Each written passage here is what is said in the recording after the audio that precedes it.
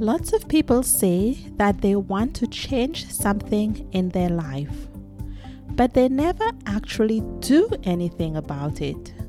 There are other people that we look at and see them do amazing things.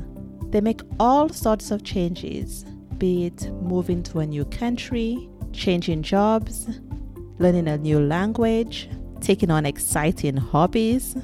There's a wide range of new experiences waiting for us. How do those people manage their fears and uncertainty?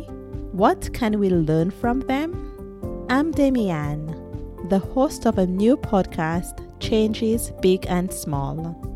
Each week, I will interview one person and find out the biggest change they've made in their life and how they made it happen.